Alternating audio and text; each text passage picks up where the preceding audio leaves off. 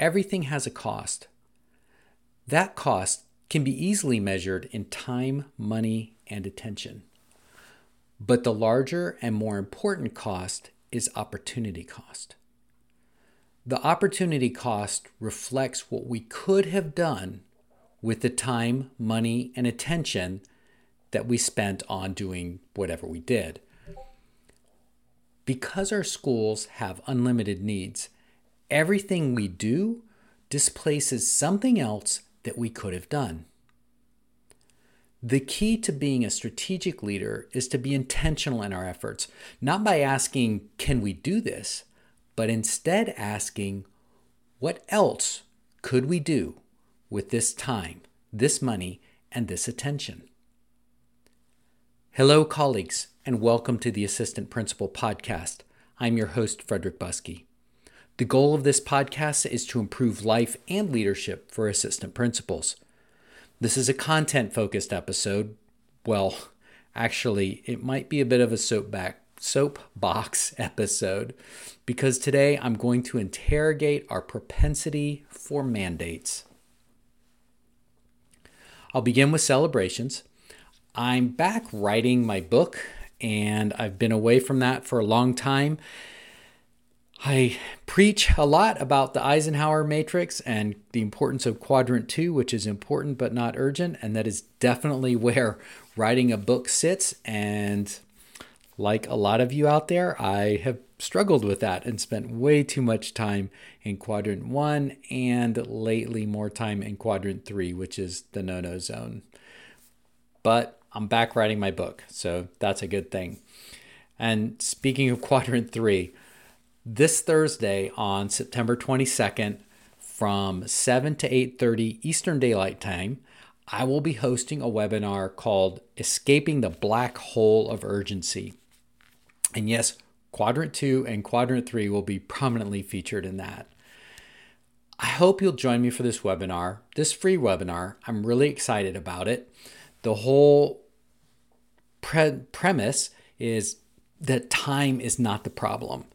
And so what we'll be doing in the webinar, 90 minutes, is looking at what the real problem is, shifting your perspective from the way you look at your work today, looking at 5 tips for being strategically reactive, and then getting 3 practices for being proactive. Registration closes tonight at midnight. So this podcast is coming out on September 20th, 2022. Registration closes tonight at midnight. If you don't have time, then guess what? This is definitely for you. Listening to the podcast is like living in the same neighborhood as me. We pass each other on Tuesdays and Fridays and wave hello. Attending the webinar will be more like hanging out on my front porch. It's a safe place where we can get to know each other a little bit better. So I really hope that you'll come and join me. You can find the registration link on my homepage or on my website at frederickbuskey.com/quadrant2. All right, on with the show. So the big idea here is opportunity cost. And this show's inspired by some recent conversations I've had with some school leaders. And one school leader in an elementary school was sharing with me that they have new curriculum coming in. They have new math programs. They have a new testing support programs. And the state is rolling out a pretty intensive ELA program with lots of training and extra days required for teachers. Obviously, this is a lot. And I think it's really, really problematic. And here's why I struggle with this idea of lots of mandates coming down. First, we're coming off 2 years of a pandemic. And as optimistic and positive as we're all feeling about this year, we are also still exhausted. The idea of rolling out, frankly, any initiative, let alone 2 or 3 or 4 significant initiatives, just doesn't make sense. Why can't we have a year where we just sit back a little bit, we we recover our energy and our emotions from this previous year, and we focus on getting a little bit better in our teaching instead of driving some big mandate. Number 2, I'm a foundationalist, and the foundation of classrooms is solid procedures and great teacher-student relationships. And you can disagree with me, but in my view, everything else is secondary, because I don't care if you're teaching the standards. I don't care if you have great pedagogy. If you don't have classroom procedures and you don't have relationships, kids aren't going to be learning in your classroom. The problem is that the majority of classrooms could be better at either one or both of those. I'm not saying they're terrible, but most teachers could do a much better job running a very tight classroom with procedures and building better relationships with their kids. This is especially true of early career teachers who need lots of extra support.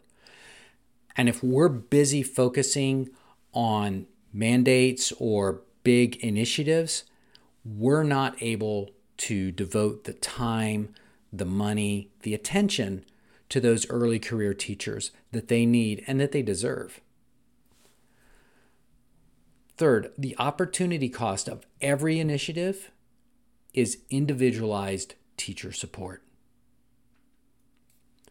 Fourth, I think teachers really should be in charge of their own growth goals, with few exceptions. Initiatives remove teacher agency and prevent us, school leaders, from being there to support those teachers. These are my observations and takeaways from the research, from my own, and from other leaders' experiences. It doesn't matter how good a new program is if it cannot be implemented with fidelity, if it cannot be followed up with adequate school support, and if it cannot be sustained over time. And in my 32 years in education, I have seen nothing to convince me that today's big push or flavor of the month will be done with any of these things. So what do you think? What have I said here that you agree with? What have I said that you disagree with, and why doesn't it ring true for you? In reflecting on the initiatives you have been part of, how many of them had a lasting impact? And think about this. What could your school look like if all that time, money, and attention spent on these initiatives over the past 5 years had instead been invested into personalized support of early career teachers? What could your school look like today? I think there are some alternatives. There's a different way to approach what we're doing. My old superintendent, Dr. Jan Osborne, told me, Frederick, there's a difference between the leading edge and the bleeding edge. And too many times when we jump on board with big new initiatives, we're not jumping into the leading edge, we're jumping onto the bleeding edge. So I think I've pointed out a problem, but what can you do about it? There are 4 strategies that you could use if you're a leader in a school and you're being confronted by big initiatives and you would rather shift the time, money, and attention from those big initiatives to individualized teacher support. 4 different ways that you could deal with this situation. The first is to slow play, stall, drag your feet, ignore everything as much as possible. Just don't play the game. And at the point where you have to play the game, you put in as little effort and energy as you can. The second strategy is to pick one thing that fits with what you're already doing and implement that one thing with fidelity. Collect good implementation data and brag to everyone about what a great job you've done implementing that one piece of the initiative with fidelity. I'm reminded of a school that I was working with when MTSS was rolled out. And if you have gone through MTSS, it is a big, big lift. Tier 1, Tier 2, Tier 3. The school I worked with said, we're going to focus on our Tier 1 instruction, which is your basic classroom instruction. And so they were able to identify some specific practices or work with their teachers to identify specific practices that they wanted to get better at. So they were effectively doing support for teaching practices that teachers wanted to get better at. And they were able to meet the demands of implementing MTSS for that first year because they were doing something, a small piece, with fidelity.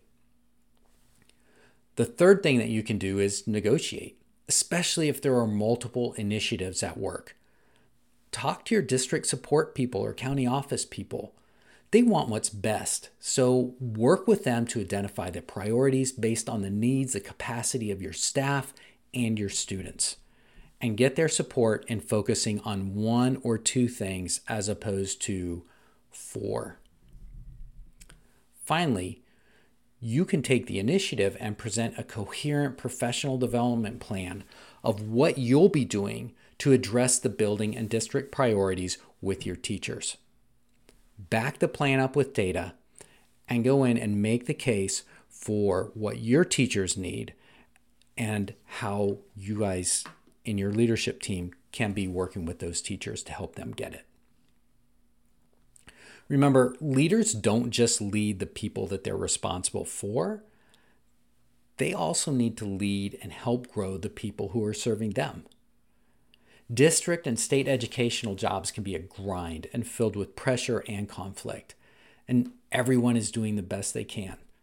And as leaders, we need to have the discussions that help us to stay grounded and pull our heads out of the weeds long enough to see the forest. I think I'm mixing metaphors there, but you get what I mean. So here's the final takeaway. Don't just jump through hoops. Consider the opportunity cost of every investment. And then with your teachers, make decisions that will meet the most important of their growth needs. Okay, that wraps up today's content-focused episode. We'll be back next week with the amazing Dr. Mary Hemphill in an episode in which she and I play with the idea of productive disruption. This was a remarkable conversation, so I hope you'll treat yourself and give it a listen when it comes out next Tuesday, September 22nd, 2022. And I guarantee you will be inspired. If you enjoyed today's show, please subscribe and rate the podcast. And I know I say that every time, but ratings really help raise the profile of the podcast. When we first started, even though we were the only podcast focused exclusively on assistant principals, we did not show up in a search for assistant principals in Apple Podcasts. Now we're the first show that pops up. Thanks to listeners, and especially thanks to those of you who have left reviews. We've also snuck into the top 20 if you search for principal podcasts, but we haven't even cracked it for school leadership. So if you enjoy the show, please help other people find it by subscribing and by leaving a review. You can ask questions, make requests, and give us feedback at frederick@frederickbuskey.com. I would love to hear from you, especially with this episode. If you have strong reactions, yay or no, nay, I would love to hear it.